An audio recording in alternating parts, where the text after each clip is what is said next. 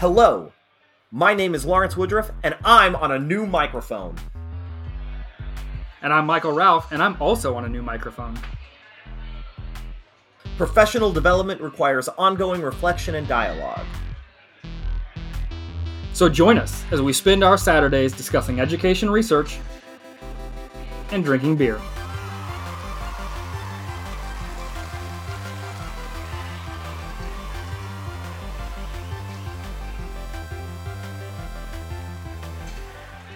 Today we are drinking Helles Lager from the KC Beer Company. I should note, our beer advisor, Aaron Matthew, pointed out the importance of drinking this fresh, and it's been in my fridge for a little while, so we're not starting off very well. Sorry, Aaron. Now, we've been teased for always discussing color, but I'm not going to change my protocol. This is a clear yellow see-through beer, and I'm initially suspicious. Which I think is consistent with, we've been getting some education on wheat beers the last few months, and so while this would have been like pretty far out of character maybe a year ago, it's actually, I think we're in the middle of the fairway by this point.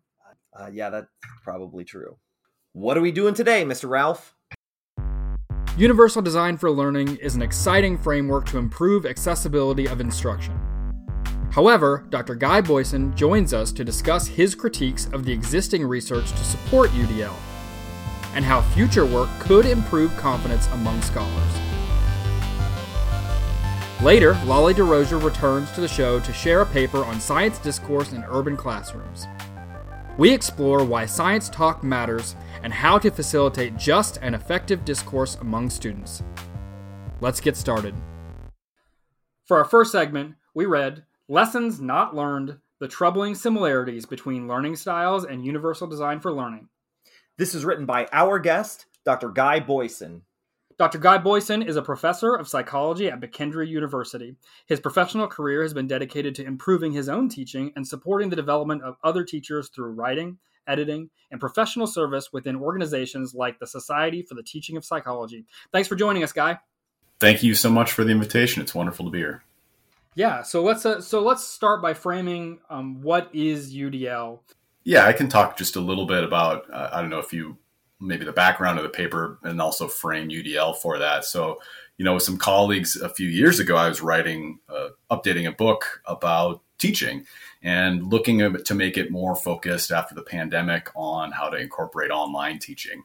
And so that led me down a rabbit hole of, okay, what are the effective ways to use media? And that pretty quickly led me to UDL. And so I read the book, Reach Everyone, Teach Everyone, and initially thought, wow, this is an amazing, and it's basically, that's an application of UDL to the college setting. And I thought this is a lot of really good ideas, a lot of things that make a lot of sense. And I kind of put that book on the shelf for a while. And then something was sort of tickling my brain, and some of the ideas kind of stuck in my craw. And I went back and I thought, well, I should go and see if these ideas are supported by research. And that's when I started to have some doubts. And so the ideas basically of UDL is that you've got people don't learn the same way as they often say that there's no average learner. And so you have to address multiple ways that people learn. So they talk about providing people with multiple forms, so multiple representations. So you might give someone, if you're teaching them, you might give them a book, or you might give them audio, or you might give them video. They also talk about multiple means of engagement. So they want people to be able to motivate themselves. So you might allow a student to, if they're engaged by working with people, allow them to work with other people. Or if they're more engaged working alone, you might work with them alone. And then you also allow people multiple ways of expression. So if somebody is really great at writing, you allow them to write. And if someone is really great at making videos, you allow them to make a video.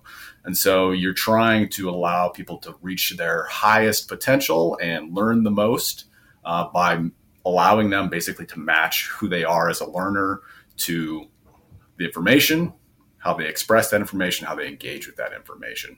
And that's sort of my little tiny nugget of, or little tiny quick summary of UDL. All of those things sound really good, right? We've been talking about differentiation in education forever, and UDL is sort of like anticipate the differentiation and put it in the hands of the students so they can take greater autonomy and investment of their educational narrative and experience in your classroom. So it sort of feels like democratizing differentiation, and that has all kinds of emotionally positive narratives that people can really grasp onto. So sounds great. You said that they say that there is learner variability. Is there learner variability? Is that something that there's conflicting evidence on? Or is that something that we can kind of stipulate in the remainder of our conversation? Well, that I would say is, if you look at my paper, that's one of the main points of my paper. So I would argue that there are, and I think psychologists would argue that there are known ways that people learn. So we learn through repetition, through practice, through active engagement with what we're trying to learn, through sort of deep processing, thinking about things at a meaningful level, not just a surface level. And those are just some of the basic examples. So I think that psychologists, cognitive scientists would argue that those are kind of non-negotiable things. That's how people learn. And so what UDL, I think, I would argue is a little bit off base, is this argument that there's no average learner. And so they focus on the individual differences in those things rather than the fact that there are some universal ways that people learn. I think that saying UDL is suggesting to ignore or neglect some of the generally true things overlooks that if you commit the other direction to focus entirely on the universal components of teaching and learning and generate a classroom that does treat every student as somebody who falls in the middle of a bell curve, misses as much of the point as if you were to say that every student should be able to define their own learning experience. Well, to me, there's always a pretty simple answer. And the answer is, let's put it to a test. So what do we have evidence for? If you've tested how people learn, do we have evidence that there's universal things or that it's more advantageous to focus on people's individual learning? And so, what I argue in the paper is that we, in a sense, education already tried this with learning styles. And what we found when people actually tried to look at learning styles is that matching people's individual styles was not really effective. It didn't have the effect that people thought that it would. That's actually one of the things I was feeling when I was reading this paper, your paper, that it wasn't necessarily saying UDL is bad and we should not do it and you guys are all, fooled and bamboozled. It is, if we actually care about this idea, then let's do some appropriate scientific measurements and try to make some comparisons that are valid so that we can actually wrestle with how to do this better. Your point is exactly correct. And if you look at my paper, I would argue most of the points, or roughly half of the points in there, are about let's take a look and gather some evidence, not that there's anything that's fundamentally wrong about UDL. You mentioned the data that's available and referenced like learning styles, one of those debunked thoughts that came out in education research a little while ago. We actually did an episode on learning styles. This was a while back. This was in episode 19 that we looked at some of that discussion. Yeah, I know. I can't believe it was that long ago. And so I also want to reference do we currently know about approaching education with a universal paradigm?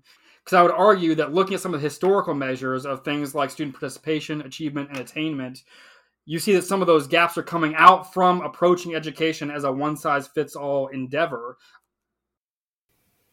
Well, I guess if I could rephrase your question, could we do better?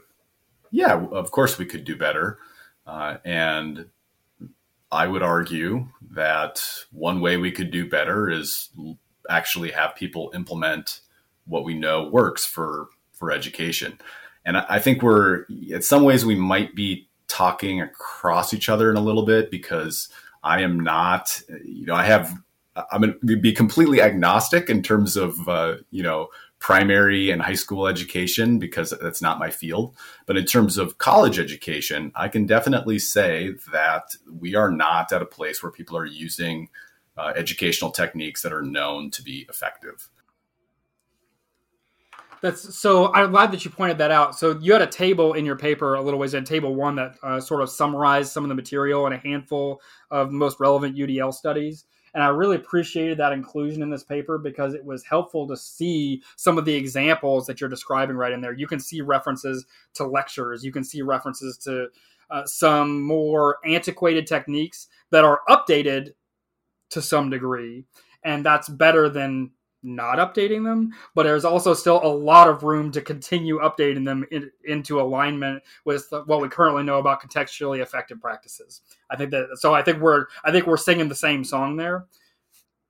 Approaching, like, let's go back to that active learning. A lot of the notes that I made were like, yeah, let's make more connections to active learning. There's a wide variety of applications of active learning, especially in higher education literature. Some of them are awesome. Some of them are things to which I aspire. Some of them I think are barely meeting the criteria, right? Like, yeah, it's better than the most passive of learnings, but there's still a lot of room to improve that application. And I think the same thing is true for UDL. UDL is not actually a dichotomous, you either are or are not doing any singular thing that is UDL, but that you're interweaving the UDL framework and the priorities within that framework into your broader pedagogy that includes things like disciplinary practices. And so I don't think that it's an either or here. And it actually goes back to one of the points that you make that I think is really important. That's about operationalizing UDL. I think there's an article titled something like, would you know UDL if you saw it? Or could you recognize it if you saw it? And the idea is, what is UDL? Like, how much UDL do you have to do to be doing UDL? How many variations do you need for the multiple means? Do you even need multiple means? Do you have to use all 3 components for it to be UDL? So there's really the operationalization is a very important thing because in a sense, how would you ever, it's so complex, how would you ever disprove that UDL well, let me rephrase that. How could you ever, we'll use that. To be science, you have to be able to have something be falsifiable. How could you ever falsify UDL? It's so big and unwieldy and has so many things in it. It would be impossible to test all of it. So there needs to be something that is a clear definition of what it means to be someone who uses UDL or doesn't use UDL. What I thought was very interesting, a note that I considered for the first time as I was reading this, is that universal design for learning is a predictive approach. I'm gonna have some students who want to do this or have trouble with this or haven't experienced this, and so I need to give them choices that accommodate this, this, and this for those considerations. And I'm going to do all that ahead of time, and I'm going to let them choose, and then we're going to go to the next thing afterwards. And I thought that was actually a little bit in contrast to a flag that I've waved on this podcast for many years now about the importance of responsive teaching versus predicting. And I don't know, I don't necessarily feel very uncomfortable. I'm just saying that these are 2 different ways to look at it. So if we know about if UDL assumes there's no bell curve and there's no average, then you've got to anticipate the entire distribution ahead of time. Whereas if there are some universal mechanisms of learning, you can hit those, involve your kids in conversations or assessments about how they're doing, and then respond with maybe increasing the means of access or assessment or communication that is guided by the input you're actually having with them, as opposed to assuming the diversity of your kids before you do the lessons. So my critique for UDL is that it's predictive instead of responsive. That's so good. So I'm emoting because you're putting ideas in my head that I hadn't connected before. So you and I have done martial arts together before, and so I'm going to invoke that as an analogy. The responding to something that's happening, we can generally always do. But if I'm throwing a technique and I go to respond to you, there's a very limited number of things I can do to respond other than just meeting your fist with my face. Versus if I do a different thing, a different technique, it puts me in a position to have a greater range of responses to that thing that I'm presented with. And I don't know what particular technique my opponent is going to be throwing at me in that moment, but there are decisions I can make that tailor which responses I am well suited to give in that moment. And I think that that's the connection between the predictive nature of UDL, which I think you're spot on in your description, and the importance of responsive teaching that you and I have read a number of papers on this show where I think that that is a well-supported component of instruction in higher education, is the power of responsive teaching. So I think that's what it is. It's a framework to predict what you will see in the classroom to set you up to have the maximum degree of responsiveness. And I don't think that I've ever said or heard anybody frame it that way before, but I really love that. I love it. I'm going to say that a lot now. Just to be pedantic, because that's what this show's all about. What's a framework? I mean, I don't have an academic. I have to look it up. I don't have an. Is it a tool to help you think about something? Is it? Oh, it gets so close to being this idea that it's too big to be tested, therefore it can never be disproven. I would argue that you can, even if it's a big framework, you still could test individual components of it. And there are people who've done that. Or you could implement the framework in one classroom or at one school and not implement it in another school. And there just has not been very much work. I can think of maybe one study where they've done something like that. And it was even I think even smaller than that. It was like for a specific course and a specific lesson, they implemented it. And you should be able to tell whether students are more successful.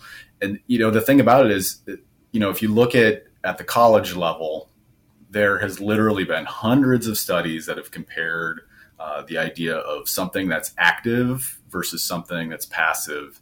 And there's been multiple meta-analyses to show that active learning works in terms of being more successful.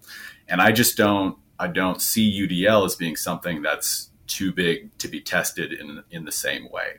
And that's one of the reasons I included that table in my paper, is to just show how limited the evidence is in terms of what we know about its effective implementation, or whether it can be effectively implemented at the college level. Because I think you're spot on. As these implementations are effective in these ways, if we tweak them in those ways, they'll be more or less effective, and that's all I ever want in the world. That's what I'm doing. Those are the studies I'm designing. That's what I'm doing right now. That's amazing. I feel great about it. And that's great. And there's been a couple of them, like it's cited in my paper, the people who have been looking at closed caption versus not using closed caption. I mean, that sounds like a tiny little thing, but they've produced some pretty good evidence that supports a UDL principle, that if you give people kind of a choice to use this mechanism, then they learn a bit more. That sounds tiny when you compare it to the big framework of UDL. But if they're going to make all these claims, then that's kind of what needs to happen. The piece that I want to come back to is, you mentioned students' abilities to make choices. And that's actually something that I think is a major assumption in the paper that you've written. Is I disagree that the UDL framework assumes students will always make the best choices for their learning. And I think that's something, I think that it's more nuanced than that. I know from my own classroom experience, if I present students with the opportunity to watch a 20-minute video, or I present students with the opportunity to watch that same video or read an article or, I don't know, work with something else, and I don't make them choose between those materials, but rather let them navigate using any or all of those materials, and then help them understand the implications of the choices they've made so that they can make better choices in the future, that's a mechanism for growing their efficacy as learners, and that will increase their academic benefits over time. I guess my question would be, what you're saying sounds very good. So I guess maybe my question for you is, how do you get students to figure out what the best techniques are for them. Like, yeah, that's the big question. It actually brings me back to one of your core arguments about general trends across humanity of effective learning practices. Yeah, one of the critiques in the sort of like litany of choice UDL framework that you kind of presented in your paper, like you give them choices about how they're going to receive the information, you give choices about how they're going to communicate about that information, you have choices about how they're going to engage that information. One could easily come to a critique that it allows students to avoid opportunities to practice skills where they lack proficiency. And it can also reinforce a fixed mindset where students are saying things like, I make videos because I'm bad at writing. And they just kind of go through the lessons. And in that case, what they're doing is you're giving them outs to avoid productive struggle. And that's not great. Terrible. And so sometimes the way students need to struggle with information or an experience is exactly the way they don't want to do it. And you have to kind of help them reevaluate their relationship to productive struggle. And that requires some nuance, because productive struggle is the active learning that we have been lauding this entire conversation. A lot of higher education students in a lot of contexts, I can't speak to your university, but I can speak to the universities in my region. If they're walking into a UDL classroom, a UDL aligned classroom, and it's their first encounter with a UDL aligned classroom, I've seen by and large, they're walking into those places incentivized to do those unproductive practices. They're incentivized to find the path of least resistance, a transactional nature of higher education, and a minimization of investment, often a very essentialist approach to their own abilities. And so, like, we have to start the most, like, they're at the lowest level of competency with regard to empowered autonomous learners generally. Now, like the students coming out of Mr. Woodruff's classroom, I think that that's less true. But broadly, if we only look at individual studies and the efficacy of students in that classroom and their ability to navigate choice, I think broadly higher education is generally doing a pretty bad job of preparing them to navigate those situations. And so if we don't look at that within a context, we're going to miss that even small gains that will be frustrating to me and to you as an effective autonomous learner, has to recognize that that's still a considerable benefit, because generally a higher education system is not doing a great job of empowering those students. This also has to do with the term that gets used in psychology is desirable difficulties. And so this fits with what you all are saying, is that people might not have a good sense of what is helping them learn. And in fact, some of the things that make learning hard is what we should absolutely be doing. And hard in the sense of it's hard mental work, not that it's wasted effort. So doing things like distributing your practice, interleaving your studies so that you're not studying one thing in a massed way. These are things, not just rereading things, thinking about them at a deep way are really important things that feel like you're wasting your time because it's hard, but are things that are very important to do. And so again, I think if people, even when students know about good study practices, college students, they might practically decide to do other things because they have other motivations. So they're getting back to this idea that sometimes people are avoiding desirable difficulties. Because it's not it's a rational response to a system that so often doesn't incentivize productive struggle. And so, like, even in a world where we have students coming into a mid-level psychology course, they may very reasonably be looking for, if I spend all this time and energy having a deep, robust understanding of content, but that investment's not going to be recognized with a baseline level of I don't want to say compensation, but recognition. If that's not going to lend value, then they very reasonably might divert those activities elsewhere. And I know that I've done, I know that I've made that choice. And so it goes back to the importance of developing the classroom culture, or perhaps the department or programmatic culture, so that by the time they're in the third or the fourth course, they can walk in the door both knowing how to effectively navigate choices that maximize their learning, and having the trust that if they put in the time and energy to do those very unpleasant things, right? Retrieval practice when you've forgotten things, and if you don't understand the importance of forgetting and long-term learning, it's like that, it sucks. It sucks. So like, recognize that if I'm going to do that, it's going to be worth it. Then you get the really big gains. But it goes back to your point of, okay, that's a lot of ifs. So we got to go get that data to support that. And I am with you. I'm with you in that regard. Like, yeah, we've got to get that empirical evidence. I don't know. I don't know that you're wrong. I do think an interesting question is just again the difference between K-12 versus college. So the settings are so different, and there's so many fundamental differences in what the classrooms are like.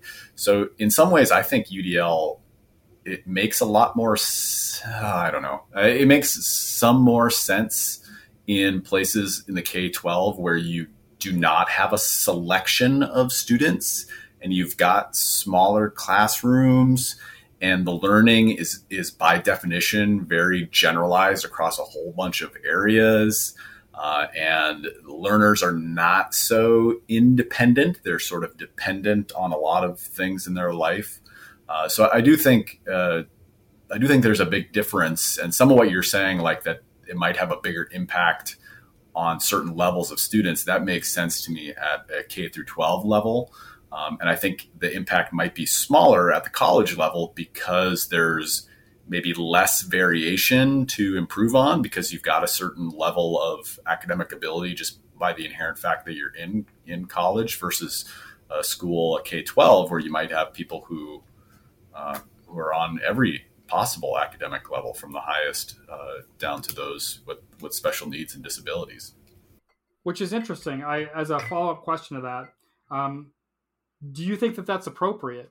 Do you think that perhaps the existing framework of higher education that still has a considerable degree of ineffective practices that are happening and decisions to not accommodate student needs, are we perhaps selecting for a fairly narrow definition of academically capable students that perhaps it is that way and shouldn't be that way?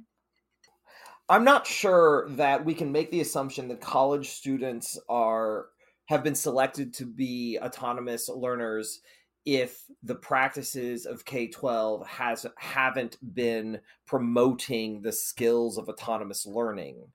Students who are judged to have a high probability of success in post-secondary learning. Yeah. A meaningful fraction of them are not. Yeah, I think that's what I'm saying, is that I don't know that it's safe to assume that, well, universal learning matters more in K-12 because college students can fend for themselves.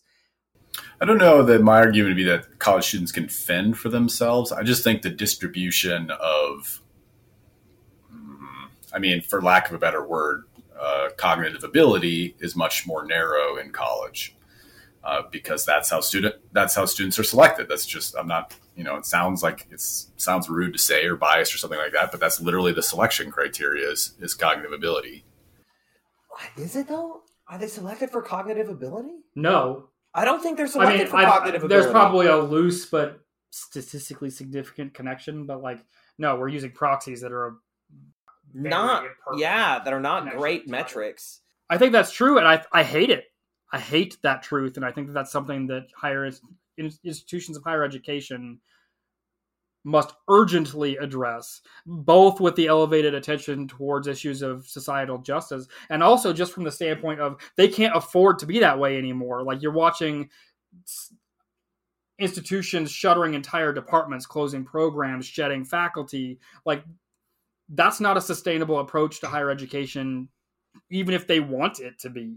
I think that it's incumbent upon institutions of higher education to recognize that narrow bandwidth of ability who are able to succeed in their current paradigm, recognize that band is not wide enough for them to sustain themselves as an institution or to pursue their goals of justice, as many institutions are declaring, and do things to widen it. I know that we've already gone over time for what we've asked of you on this afternoon. We want to be sure to give you the last word. We are yielding the last word to you. Feel free to use it when you are ready. Well, I'll just reiterate kind of what I've been saying the whole time, and that is that UDL is certainly an interesting framework for structuring education. And there is a host of wonderful educational practices in there. But I think that the claims that they make in terms of the people who are promoting UDL as a way to get people to learn more effectively everywhere at every level are a little bit premature.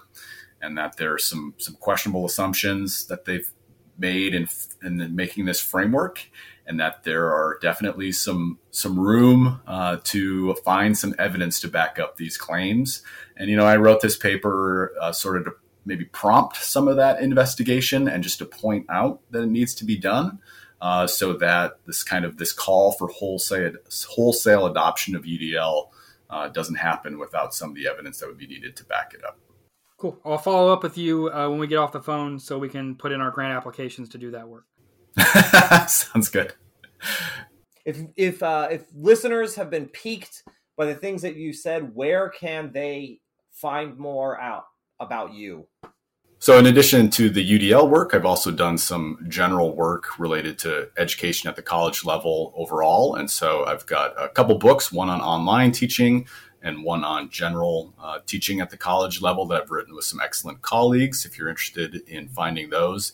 And then if you're interested in becoming a psychology professor, I literally wrote a book with exactly that name that's published by the APA. So if that's in your wheelhouse in terms of what career you might want to do, and it's also a pretty good just general guide to academic job searches. So those are a few pieces of work that if you're interested, you could go out and find. We appreciate you coming on. Thank you very much. Have a good rest of your weekend. Yeah, you all too. We provided a pre-release copy of this discussion to representatives of CAST for comment. Dr. James Basham, KU Professor and Senior Director of Learning and Innovation for the UDL IRN, gave a response which we have posted on our website, 2pintplc.com. For our second segment, we read A Systematic Review of Science Discourse in K-12 Urban Classrooms in the United States, Accounting for Individual, Collective, and Contextual Factors. This was written by Christine Bay, Daphne Mills, Fa Zhang, Martinique Seeley, Lauren Cabrera, and Marquita C. This was published in the Review of Educational Research in 2021, and this paper was brought to our attention by a friend of the show. We have with us today Lolly DeRosier. Thank you for joining us. We're happy to have you. Thank you so much for having me, guys. It's really, really good to be back. Lolly DeRosier is a K-12 science teacher and education advocate. She has been teaching biological sciences for over 20 years and is currently a doctoral student at the University of Central Florida studying curriculum and educational psychology. Lolly is particularly interested in the intersection of science and visual art and previously appeared on episode 38. Welcome. So my advisor passed this on to me. She is wonderful and really, really good about keeping in constant dialogue with me and passing on things that are current in the literature. And she thought that the framework for this paper would be good for me because this paper is a complex framework. It's looking at multiple levels of a problem and how those levels interact. And that has some similarities to what I currently study, which is inquiry in science education. So can I ask you a question that is actually taken out of our last segment that we just recorded? What is a framework and where does it sit relative to other sizes of ideas? So if we think of a framework literally, when you frame a picture, when you create a frame for a painting, you are literally hanging this representation onto a structure. So when we think about intellectual, philosophical, academic frameworks, we can think about it the same way. We have an underlying structure that is composed of theoretical concepts, practical applications, and evidence from the field. And we use that to construct an underpinning for the concept that we want to explore. My first note in what came out of here is like, why does science talk matter? Because science discourse and specifically science discourse in urban education. They brought in a lot of different ideas connecting science literacy, mechanisms of building understanding and sense making, and all of those things are individual ideas that we've referenced in other papers in the show. How does discourse sit in a place that draws from sociocultural context, that draws from sense-making and epistemological agency, draws from science literacy, like all these big ideas that have relevance to science discourse? So in the paper, they talk about, I'm going to quote from the paper. So in the paper, they have this operational definition of science discourse, which is, quote, the representation of phenomena in the natural world through language, including text and various modes of spoken and figural representation, unquote. So really what we're talking about is the main way in which teachers and students interact in the classroom. We have textbooks, we have websites, we have labs, we have activities, we have icebreakers and bell ringers and all that stuff. But throughout all of that, underlying all of that, is the way that students talk to one another, the way that teachers talk to students, the way that students talk to teachers. Science talk is the primary currency of learning in a science classroom. And so it's really important to understand why talk develops the way that it does. What are the influences, as the paper says, at the micro level, of why students engage in science talk the way they do. And then at the meso level and at the macro level, what are the environmental influences in the classroom? What are the cultural influences of the school? What are the societal influences? What are the factors that are being brought in from home, from society, historical, right? All of those things affect what happens when students open their mouth to talk about science. To me, I really resonated with in the opening paragraph of this paper, one of my favorite psychological educator figures, Vygotsky, argued that turning thoughts into speech is not merely a mode of expression, but it takes the thought and gives it reality and form.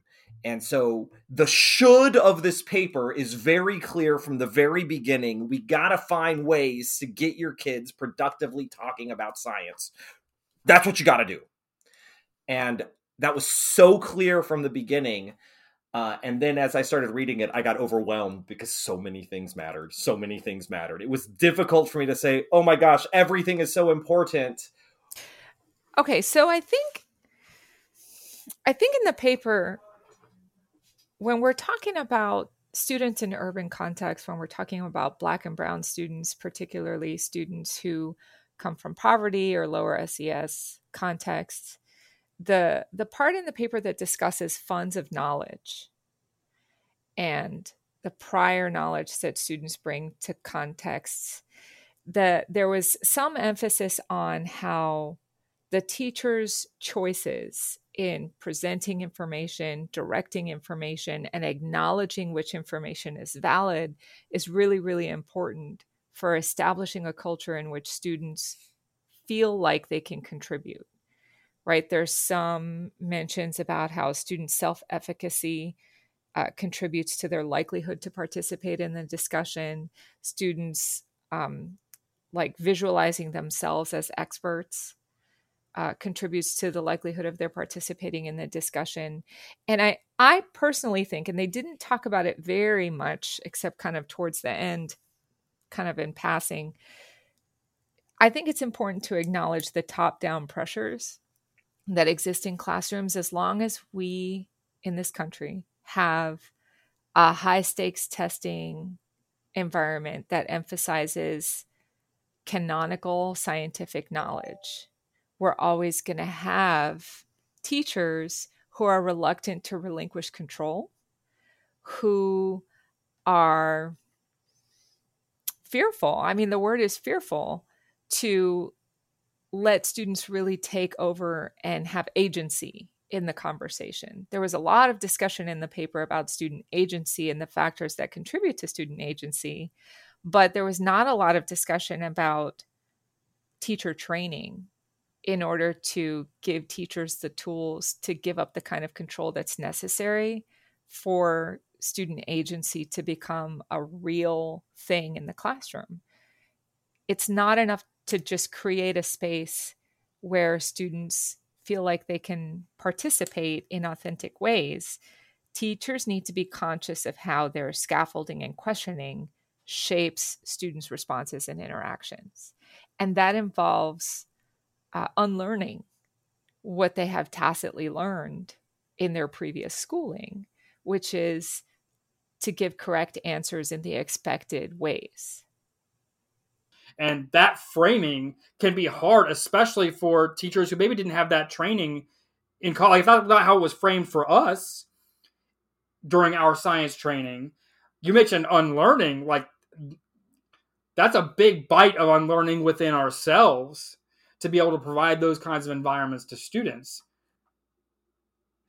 Not only that, but it misrepresents scientific knowledge because those are not crystallized facts. They improve over time as our resolution and observations and explanatory power improves. So the crystallized facts from 50 years ago are not the crystallized facts from today and won't be the crystallized facts 50 years from now. So it's not great on a lot of levels. And not just longitudinally, not just over time as we learn about things, but contextually, the way that we understand facts in quotes today. When like we've seen this in the last 18 months, we've seen this with the struggle to get people vaccinated and the low rates at which Black and brown communities are being vaccinated. And we see efforts to bridge that gap with science knowledge about vaccine efficacy without much acknowledgement of historically problematic racist interactions with Black and brown communities around vaccines and medicine. You talk about what could be termed as politeness or appropriate or professional discourse that is in fact just colonialism in a classroom. And I think we have to recognize, especially for white teachers, what's the role of what I am used to seeing and the ways of being that I am used to engaging in? And what does that mean for marginalizing students who don't look like me? Because that conception of science is also, there is a conception of discourse that is also should be pluralistic in our classrooms. And that's something we also have to interrogate in ourselves. What were y'all's takeaways about the framework for discourse that is being proposed by these authors? Other than it's complicated. Yeah, well, that was what I was mostly feeling. I was feeling, to throw some buzzwords out, I was feeling a lot of student-centered discourse, although that term has sometimes been ground to not obsolescence, but like meaninglessness. Expanded to inapplicability. Yeah, that's it. Expanded to inapplicability. But I like that. Get the kids talking to each other and you about the science experience. So provide experiences for them to talk about, provide avenues for them to ask and answer questions with and amongst each other and you, and also consider the value of their language in the responses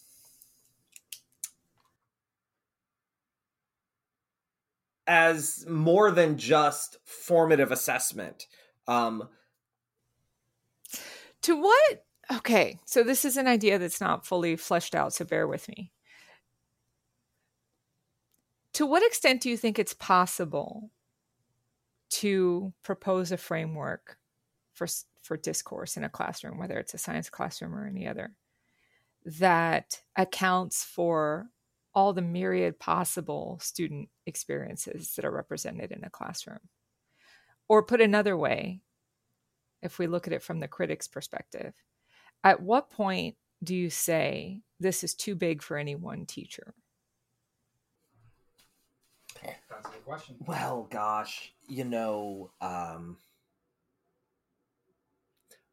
communication is really about humanization. So when we have humanizing pedagogy and the ideas about humanizing pedagogy, I think that's really what we have to promote in terms of the interactions with each other. And I like when you flipped it and said that when is this too big for one teacher? I think that's great because it's always going to be too big for one teacher. They need humanizing. Our students need humanizing pedagogy experiences from all of their instructors. Because we're all humans and we're all different humans, and having the ability to recognize the humanity in each other, which is an intrinsically different humanity, is important. Right. So for me, if I can, so you were talking about like, what are the linguistic norms that my students bring to the classroom? Like for me, what really jumped out through all of this, because, as we said, it's a very dense paper. The one kind of central nugget was student agency. And if I had to pick one direction for future research, it would really be, and as something that's feasible for any single teacher, is to really identify what are the obstacles to student agency at the different levels that were described. At the individual level, what are the students' obstacles to agency? What are the preconceived notions about the agency they have and what they think they're allowed to do in a classroom, what they think they're allowed to do in a discussion? What are the obstacles that the teacher brings to their interactions with the students? What are the obstacles at the cultural level of the school? What are the obstacles in terms of societal norms? And if an individual teacher who knows their students can identify those obstacles and mitigate them, then I think this kind of approach to student-led discourse becomes very possible. Well, and each teacher has limited control over the world, right? Like there are only so many obstacles I can remove. So even if you can't mitigate the obstacles, if you can recognize them and we can build unity around navigating them together, even that's an obstacle. That's terrible. I'm sorry that's there. I can't remove it, but I can help. Like we can work together to chart the best course through the world, recognize that that obstacle does exist. I think the act of honoring what students see builds trust that you're not going to surprise them with other obstacles, right? Like if I pretend that is not there, then students have no reason to trust me when I say there's no obstacle over there either. They're like, well, you're not even acknowledging that one, so I don't trust you. Like, no, I'm going to just try to be safe and navigate this colonized environment. But if you're like, yeah, that's a real obstacle, then you can build more trust that as students strike out and exercise their autonomy and travel new paths that you and they both know the teacher has not seen before, they can do that with a confidence that the teacher is going to not suddenly punish them or marginalize them or dehumanize them. And that is empowering. That does. It does, but it feels like this is the part where I start to get kind of mad, right? When I think about what's actually happening in classrooms, because I think that I think a lot of teachers would buy into that until it's time to give a test. I kind of feel like that's the point where it all falls apart, the point of assessment. Acknowledge, +1, validate. Yeah, assessments is a time where things fall apart. So I'm wondering, do you think that it would be enough? Like, let's imagine tomorrow I could wave a magic wand and say standardized assessments do not exist. No, I don't think it would be enough to remove standardized testing, because I don't think that that pluralistic discourse is the norm in teacher training. I mean, I don't think that. I think for this to become a widespread method of science instruction, there needs to be a fundamental shift in what we think of as the goals of science instruction. There's a section in the collective section, which is by far my favorite section, talking about the importance of teachers facilitating ambiguity or uncertainty in their instruction. And I think that actually connects back to this conversation. But I think rather than peppering around lots of different little bitty unconnected, nuggets of, nascent schema, building one gives you the opportunity to identify opportunities where there are moments of uncertainty, where students have the most robust background knowledge to engage in debate. Like if we've only built an itty bitty little schema around this idea, and then I point out a thing they don't know, they're like, yeah, we don't know all sorts of things. So what? But if you've spent time building a really robust schema, and then you look to the perimeters of that schema to identify how this question around heritability informs our fundamental understanding of climate change, they have a lot more information to bring to bear on that question, both in understanding the uncertainty, but then also to address it through discourse. And so I think, back to your comments, 100% agree. So yes, define where you're going to build schema, build a robust schema, and then lean into your opportunities on the edges to leverage where there's uncertainty, because that's where the good discourse happens. And that's what was in the paper. I like identifying the student uncertainty as sort of like the valuable seed of discourse. Like, you got to be tuned in with your kids, listening to what they're saying. You got to let them express it in the way they want to express it. And where they are uncertain, that's where that's the fertilest soil for growth. And then respond to that uncertainty and build their schema in that direction. And those are some of the most exciting classroom moments too.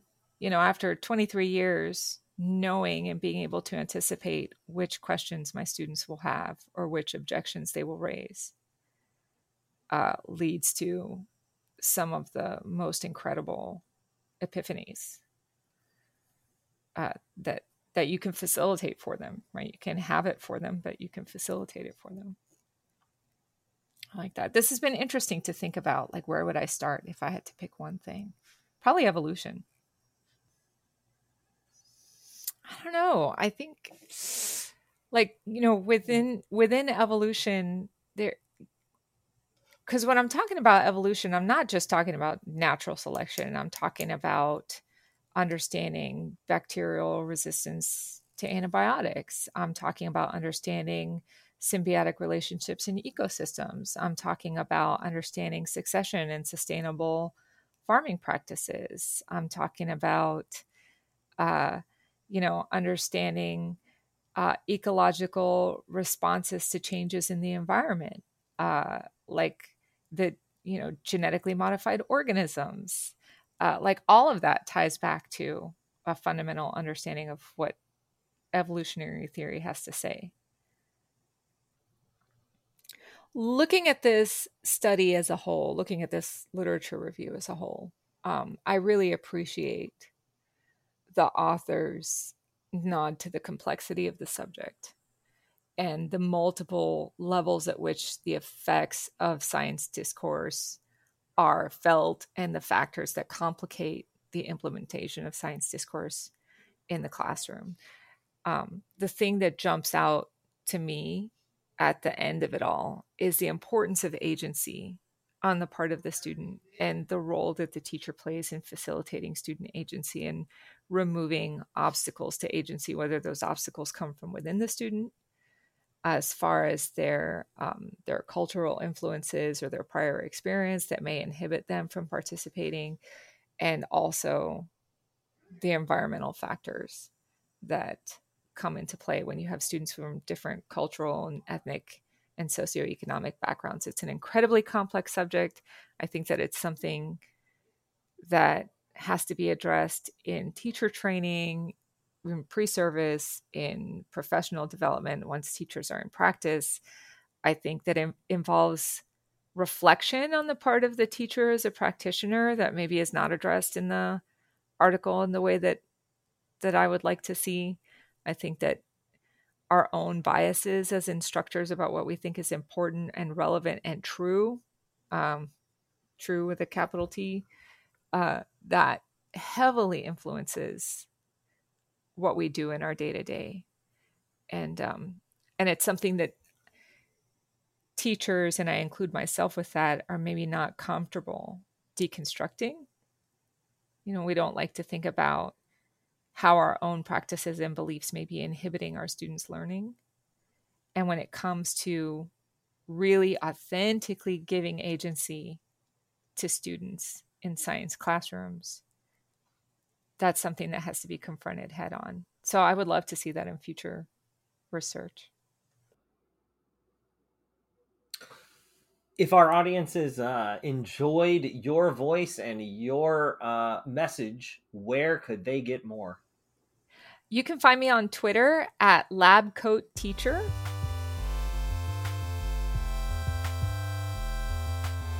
Empower each other.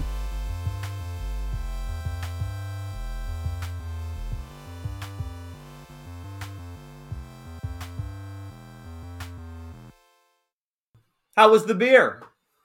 I definitely enjoyed the beer. This is in that lighter, easier to drink category.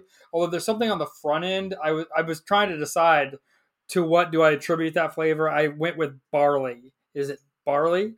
I have no idea. I don't know.